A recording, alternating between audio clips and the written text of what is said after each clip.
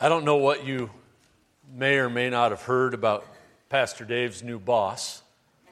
I just want to assure you, Dave's new boss is a cupcake compared to my old boss. And that's all I'm going to say about it. Just going to leave it at that. He's got it pretty easy. And with that, it's probably time for us to pray. Let's bow our hearts together. Heavenly Father, we thank you for this day. We thank you for the excitement that we can have leading up to Christmas as things build. There's joy, and we also know from earlier this morning that there's at times a great deal of sorrow when we come to Christmas. And whether it is in times of joy or in times of sorrow, there is a King who reigns, who, as we sang, can take the broken things and make them right. And God, we pray that you would take the broken things in our hearts and in our homes, and that you would make them right, and that you would do your work. Show us of your faithfulness. Show us of your promises and how they're true. And it's in Jesus' name we pray. Amen. Of all the people in the world you could pity, perhaps none is worthier of your pity than those whom you see in the first 30 seconds of any infomercial. I mean, these people, their eggs are adhered to their pan with a chemical bond that requires all their dishes to be thrown away.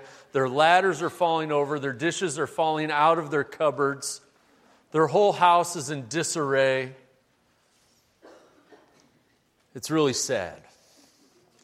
And I don't know how many infomercials you watch. When I was a kid, I remember watching an infomercial and being like, wow, this show is all about this same mop. And my parents informed me that this was just a 30-minute long commercial, but I was like, no, but I think we need to buy that. And starting at about 10 minutes into any infomercial, there's a refrain that starts appearing. But wait, there's more. As if the deal wasn't sweet enough. It's the value of this is going to escalate. Everything's going to get sweeter. The product is somehow going to get better. And with much greater value, with much greater truth and depth of need, the promises of God within the Old Testament have a similar unfolding where there's a promise and you keep reading, but wait, there's more. And you keep reading and there's more. And we get to Genesis, and there's the fall. And Adam and Eve are kicked out of the garden. They're separated from God. But wait, there's more. That's not the end of the story. There's going to be a son who's going to crush the head of the serpent. And they're like, oh, good. And then all these sons die, and more sons die, and more sons die. And the flood comes. And then the people build a big tower, and the Tower of Babel happens. And you think, well, what happened? And then you hear, but wait, there's more. There's a promised blessing, not just a promised son, but a promised blessing. That all who bless Abraham will be blessed, and through Abraham, all the nations will be blessed. And we're blessed to be a blessing, as Pastor Dave talked about last week. And the Old Testament continues to unfold. And Abraham's son Isaac has 2 sons. And the blessing goes to Jacob, whose name is changed to Israel. And he has 12 sons. And then through famine, they all get taken from the land that was promised Abraham and brought to Egypt. And eventually all their descendants are enslaved. And after that, they're freed. And then they wander through the desert, and they eventually come to the promised land. And about 900 years passes from when Abraham receives that blessing to when all of his descendants are taken to Egypt, freed from Egypt some 400 years later. They go through this period of Judges where it seems like, oh, everything's really terrible, and then there's deliverance. And then it somehow gets worse. And then there's deliverance. And then again, it somehow gets worse. And then there's deliverance. And that just repeats all through the book of Judges till Judges ends. And you're thinking, this is supposed to be God's promised people. And they're in God's promised land. But this cannot get any worse. And then they get a really good judge named Samuel. And everything seems to be going pretty good. And then the people get this great idea. We want to be like the nations. We want a king. Samuel says, I'm just telling you that's a bad idea. And the people say, no, we want a king. He's like, all right. And God says, give them a king. And so they get the king they're looking for. His face looks great on all the posters. He's got a great slogan, and his name is Saul.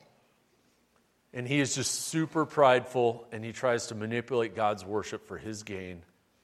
And it doesn't go well. And they end up with a really bad king. And God anoints a new king. And this is some 900 years after the last promise to Abraham. And in David, we get this new promise of this new, but wait, there's more.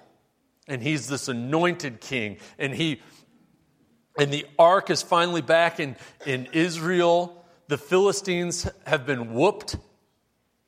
The people are praising God. The king has the heart of a worship leader and the sword skills of the dread pirate Roberts. He is the complete package.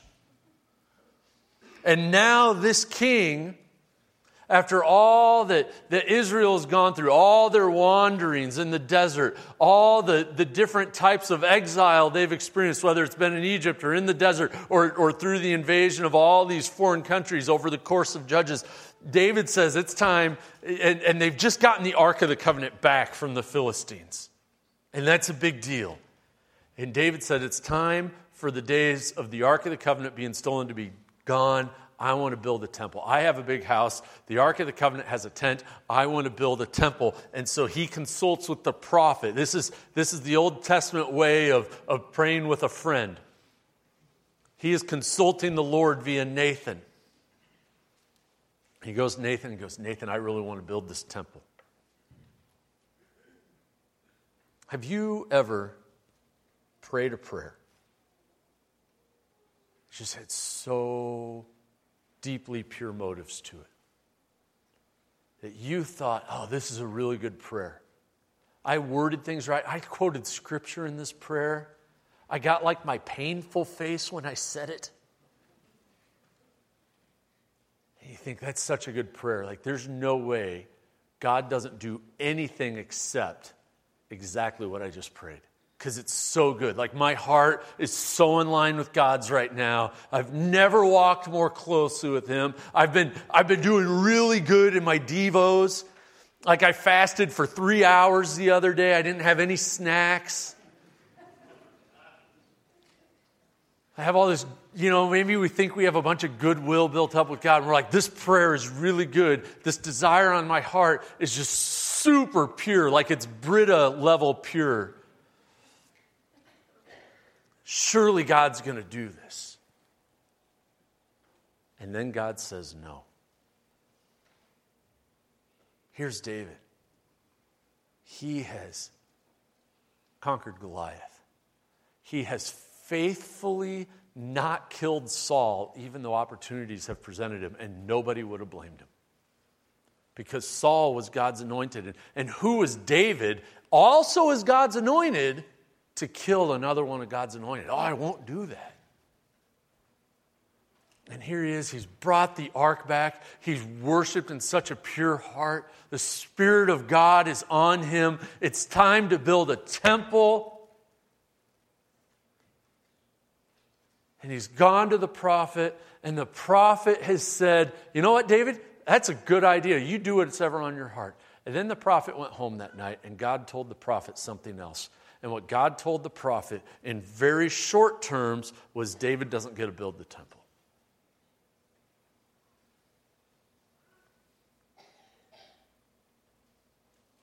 Sometimes God still says no. And God's sovereign plan means that no is not the complete answer. Do you realize that? That God has a sovereign plan, and in His sovereign plan, if He tells you no, it's not the complete answer. There's always more to that no.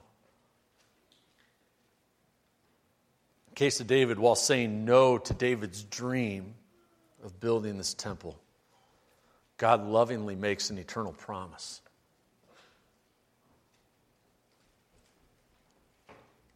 And we're going to see that God lovingly makes this eternal promise to David, and our points start with he makes it to David. All of this promises to David.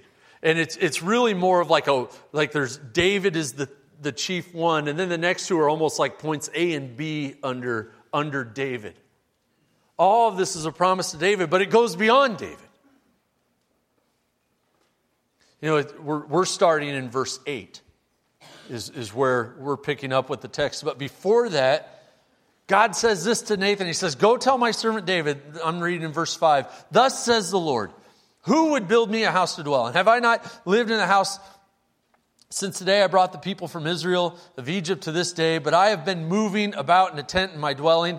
In all the places I've moved with all the people of Israel, I did not speak a word with any of the judges of Israel, whom I commanded to shepherd my people Israel, saying, why have you not built me a house of cedar? So he's kind of saying, David, where's this coming from? But he's not condemning David.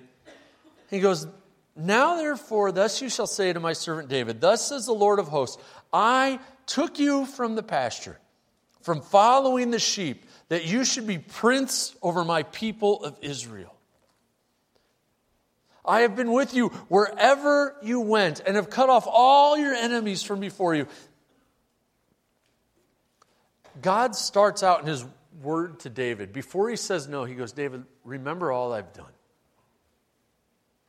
God starts with a word of affirmation for all that he's done in the life of David. And David has no problem confessing that God has given him victory over the bear and over the lion, over Goliath, and over every other enemy,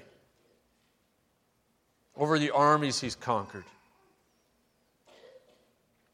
David knew all along that it was God accomplishing these things through him.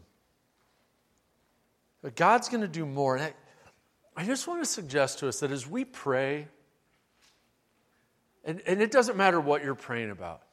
If you're praying for your neighbor who's sick to feel better, if you're praying for someone you love who doesn't know Jesus to know Jesus, if you're praying for a situation at work to improve, if you're praying for your own understanding of God to grow, it is so healthy to start with acknowledging what God has already done in your life.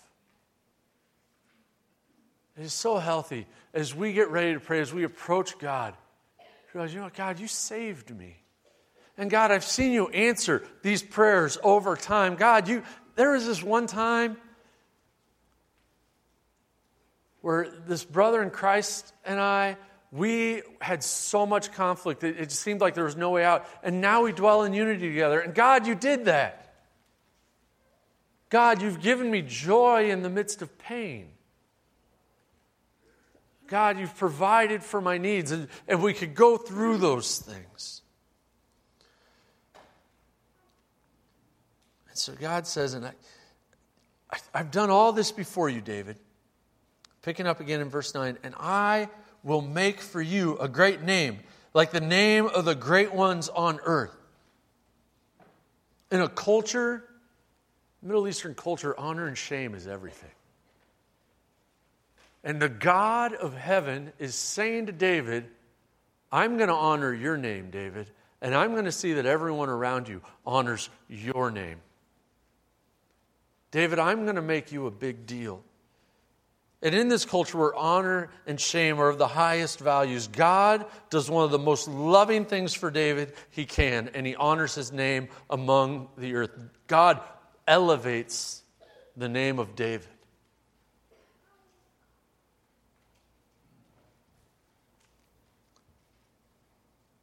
David, I'm going to make your name great.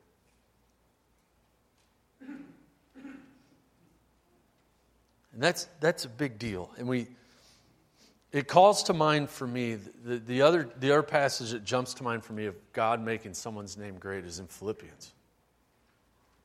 When Jesus humbled himself to death on a cross and God gave him a name that is above every name, that at the name of Jesus every knee should bow on heaven, on earth, and below the earth, and every tongue confess that Jesus Christ is Lord to the glory of God the Father.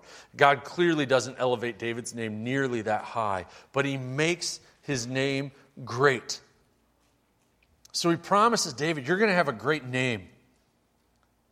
And then in verse 10, and I will appoint a place for my people Israel, and I will plant them, and they will dwell in their own place. It's easy for us to think like, oh God, you've kind of already done this, and he has. Like they've been in Israel for a while, but the borders of Israel have been anything but secure. You think back a few chapters before this into 1 Samuel, and there was a time under Saul's reign where Israel's entire arsenal consisted of 2 swords. And the Philistines were coming in, and the Philistines, had God not intervened, would have completely wiped Israel off the map. They had 2 swords in their entire arsenal. Your kitchen drawer has more weapons than Israel had at that time.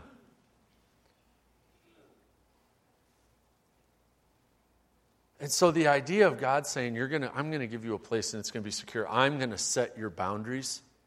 That's a big deal. And they're seeing it happening, but it's a big deal. But look at the imagery God uses. I'll appoint a place for my people of Israel, so I'm going to give them a land. But then he says, I'm going to plant them. As you read the Old Testament, all through the prophets, you have this imagery of Israel being a vineyard who's planted. And they have a firm fence, but they break it down. But Israel breaks it down through their sin, but God has set them up as a vineyard with a great fence so that thieves can't come in and so that wild beasts can't come in. Starting in January, we're going to go through Hosea. And I want you to keep the imagery of God planting Israel as a vineyard in your mind. I want to invite you to start reading Hosea now. But keep this passage in mind that God says to David, I'm planting Israel. I'm planting them. And it also feeds us as we get to the New Testament. And Jesus says words like, I am the vine and my Father is the vine dresser. Whatever branch, you are the branches, I am the vine. If you abide in me, you'll bear fruit. That we are in this vineyard. We have been brought in through faith into this vineyard of God to bear fruit. And Israel was planted to bear fruit. David's desire was a temple. We'll see later how a temple could possibly bear fruit. They were to be a protected vineyard. They were to be safe. But God was giving them peace. I will plant them in their own place. They shall be disturbed no more. And violent men shall afflict them no more, as formerly from the time that I appointed judges over my people of Israel. Every judge seems to come in because somebody else is ravaging Israel. When we read the story of Gideon, where do we find him? He's stashing wheat in a winepress to hide it from the Midians. Because the Midianites were stealing any bit of grain they could and feeding it to their livestock at the expense of starving God's people. So we find Gideon and all these other people just hiding and being desperate and crying out to God for help and deliverance. And God sending judges to provide that deliverance for a time being when they would repent. And God's saying, look, I'm going to establish your kingdom and there's going to be peace. How big of a guarantee? Think of being in the position of a king. And you're responsible for the welfare of an entire nation. And God says, I'm going to give you a place, I'm going to give you firm borders, and I'm going to give you peace. And you're not going to be harassed. You're going to have peace and rest.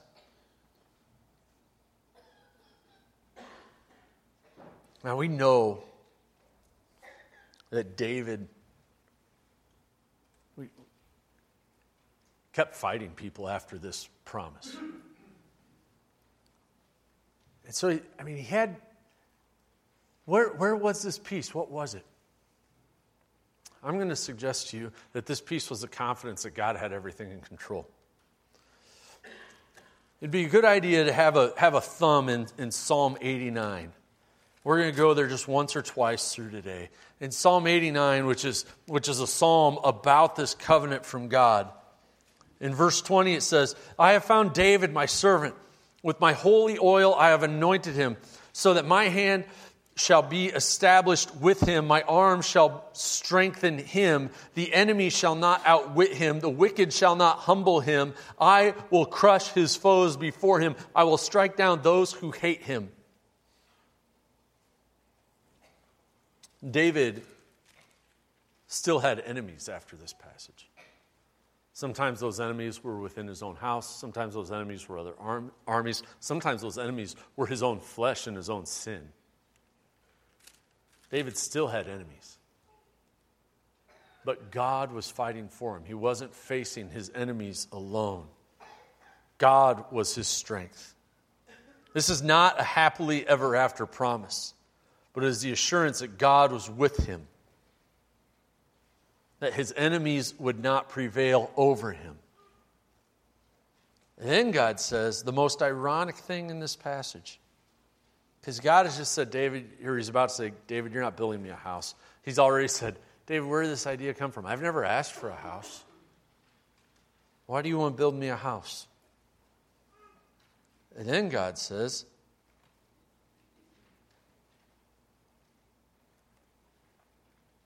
the Lord declares to you, the Lord will make you a house.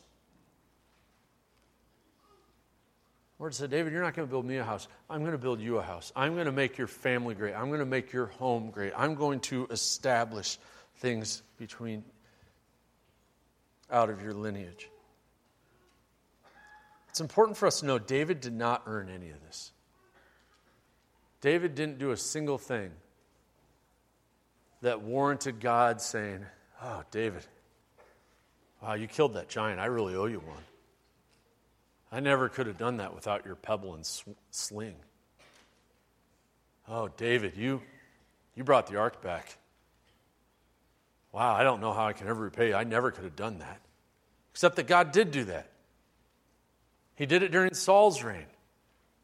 They took the ark, they put it in their temple, their statue of their God kept falling over face forward in front of it, and they just put it on an ox cart. It said, just let it go wherever it goes, and God guided the ox back to Israel. God can do all this without us. No, God doesn't do this because he owes David one. Oh, David, I really owe you a solid. I'll just make you king. How's that sound? No, God does it because God is loving and kind and gracious. And all of these promises that we've already read, all the ones we're about to read, flow from the love and grace and kindness that is in God. And there's this irony here because David wants to build a temple to magnify God and to show God's reigning power within Israel. And God says, you're not going to build me a house. I'm going to build you a house. And through your house, I'm going to magnify myself. And so the promise shifts. This is still a promise to David, but it shifts from David to his offspring, to his son.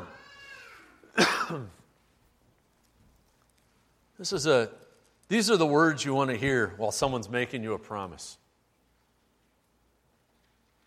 And when your days are fulfilled, David, when you die, like, wait a second, God. When you die, when your days are fulfilled and you lie down with your fathers, I'll raise up your offspring after you, who shall come from your body, and I will establish his kingdom. He shall build a house for my name, and I will establish the throne of his kingdom. I will be to him a father, he shall be to me a son. When he commits iniquity, I will discipline him with the rod of men and with the stripes of the sons of men. But my steadfast love will not depart from him, as I took it from Saul, whom I put away before you. So God has now said, David, I'm not just promising things to you, I'm promising things to your son. That I'm going to establish his kingdom going forward. God is promising David that his legacy is going to extend beyond his years.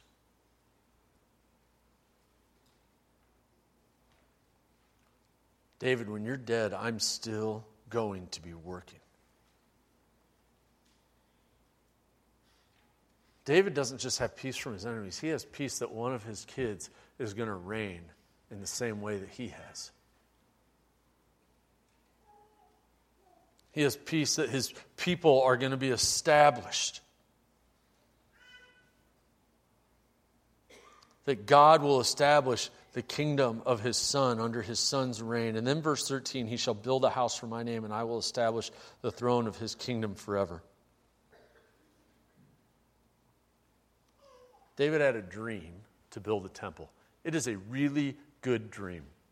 It was a noble dream to build that temple. David's desire was to see that temple built, for the people of God to praise God in a temple instead of in a tent. This is a good dream, and God gives that dream to Solomon. God says, David, you're not going to do it. Your son is going to do that. And your dreams, no matter how personal they are, no matter how sincere they are, no matter how proper those dreams may be and honorable, they belong to God. And God, in his sovereign will and in his reign, has the authority and the ability to say no. And they are God's dreams to give to someone else, if he so chooses. He can affirm, he can deny, he can give those dreams to someone else. He is God. Now, David could have taken a really dark path here. Had David been like his predecessor, perhaps he would have killed his kids. Perhaps he would have let his kids live, but he would have forced the construction of the temple himself. And it would not have gone well. He would have disobediently and forcibly done his own thing instead of obeying the Lord.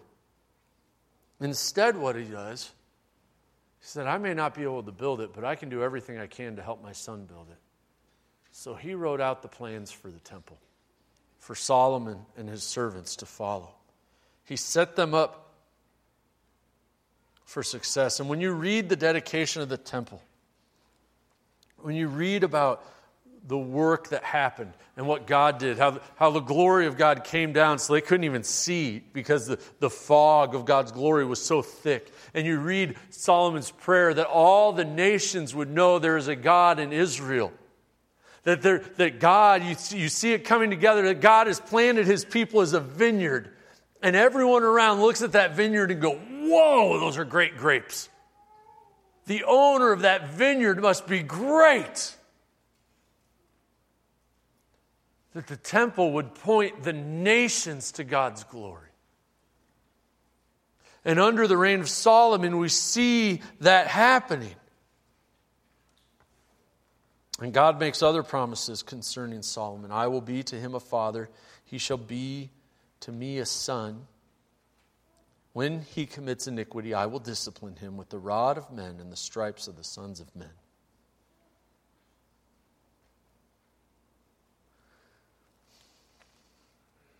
God had a deep love for Solomon. You remember when Solomon became king and God said, Solomon, what do you need? I'm going to give it to you. He took a fatherly approach and he gave Solomon the wisdom. He gave him everything else. And Solomon sinned. And God confronted him. But because of his promise to David, the consequences weren't fully realized till Rehoboam became king after Solomon. Because God kept his word.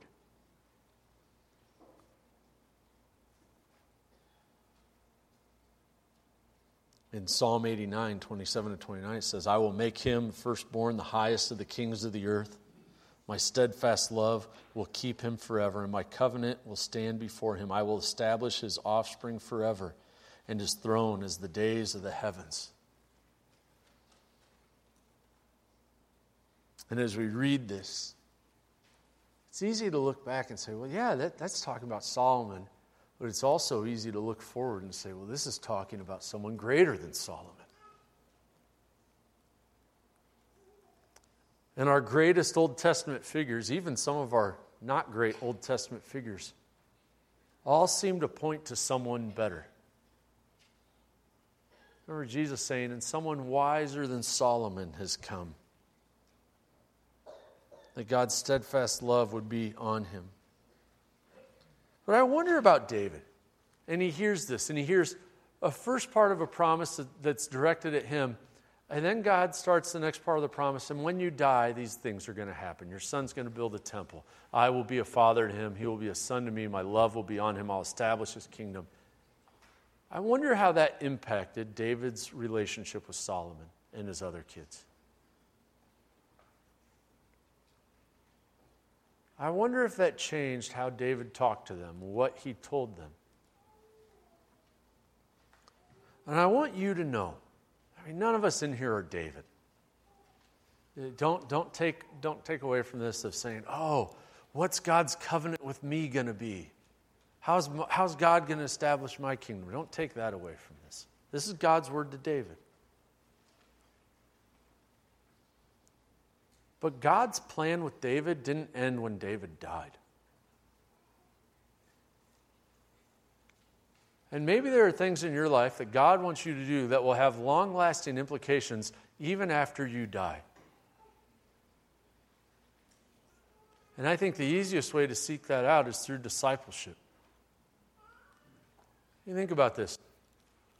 Had the disciples decided they weren't going to follow the Great Commission, Christianity would have ended. And at any generation, if any generation decides we're not going to pass on disciples, we're not going to make disciples who will make disciples, it's all going to end. And so I encourage you in this. There are long-lasting implications for your life even after you die. And they may be found within discipleship and within your just daily ministry with those closest to you. So seek out other generations. Seek out other people. Take advantage of brothers and sisters in Christ in a way that grows them closer to God, in a way that grows you closer to God. And we finally see that this promise doesn't just go to David, it extends to his son, and the promise of David extends to the people of God.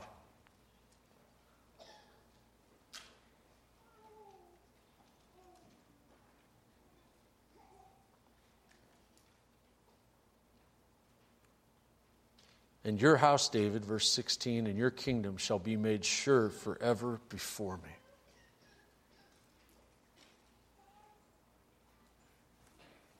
And your throne shall be established forever. If this is true, it means the throne of David still exists. And if there's a throne, then surely there's someone sitting on that throne. And this is where the promise to Eve and the promise to Abraham and now the promise of David says, but wait, there's more. There's so much more. Because for the people, they would have heard this and thought, oh, if the kingdom of David goes on forever, then peace is always available. And walking with God is always available. And the security that we have is always available. For us, we see there's one coming. There's one coming that this throne is going to be eternal, so there must be an eternal one who's going to sit on it. And we look back at what he says, and when he commits iniquity, speaking of the Son, I'll discipline him. And how are you going to discipline him, God? Well, God's going to discipline him with the rods of men and the stripes of sons. Go back to Psalm 89.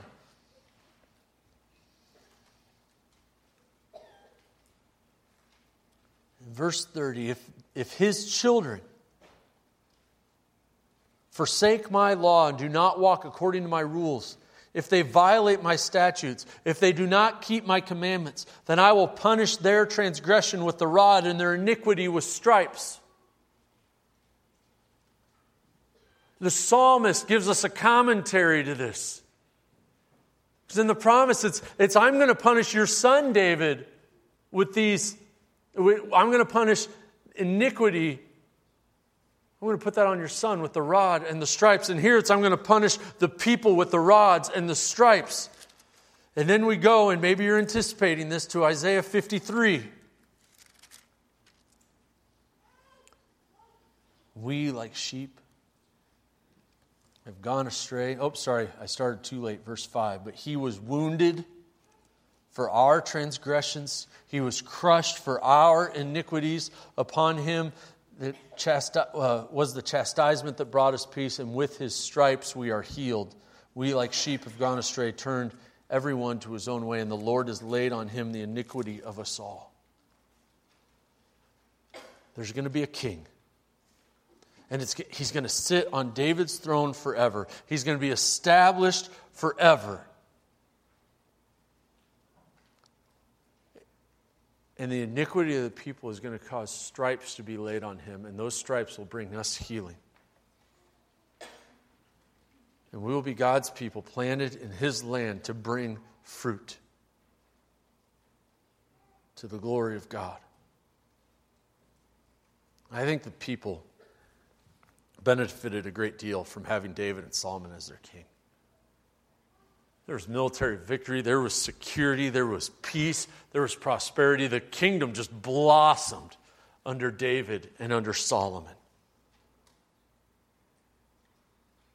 But that peace wasn't complete. There were still battles being waged, even though God was giving victory.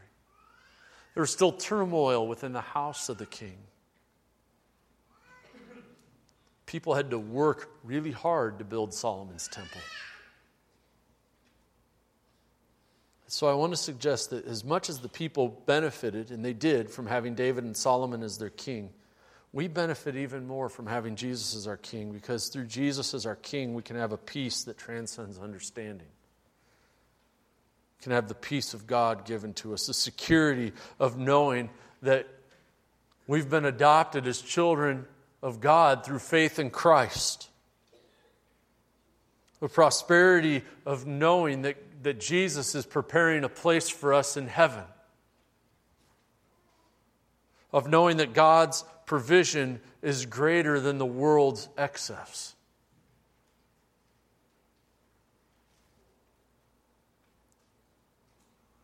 Because our king is not David. Our king is the one who came from David's line, who sits on the throne today.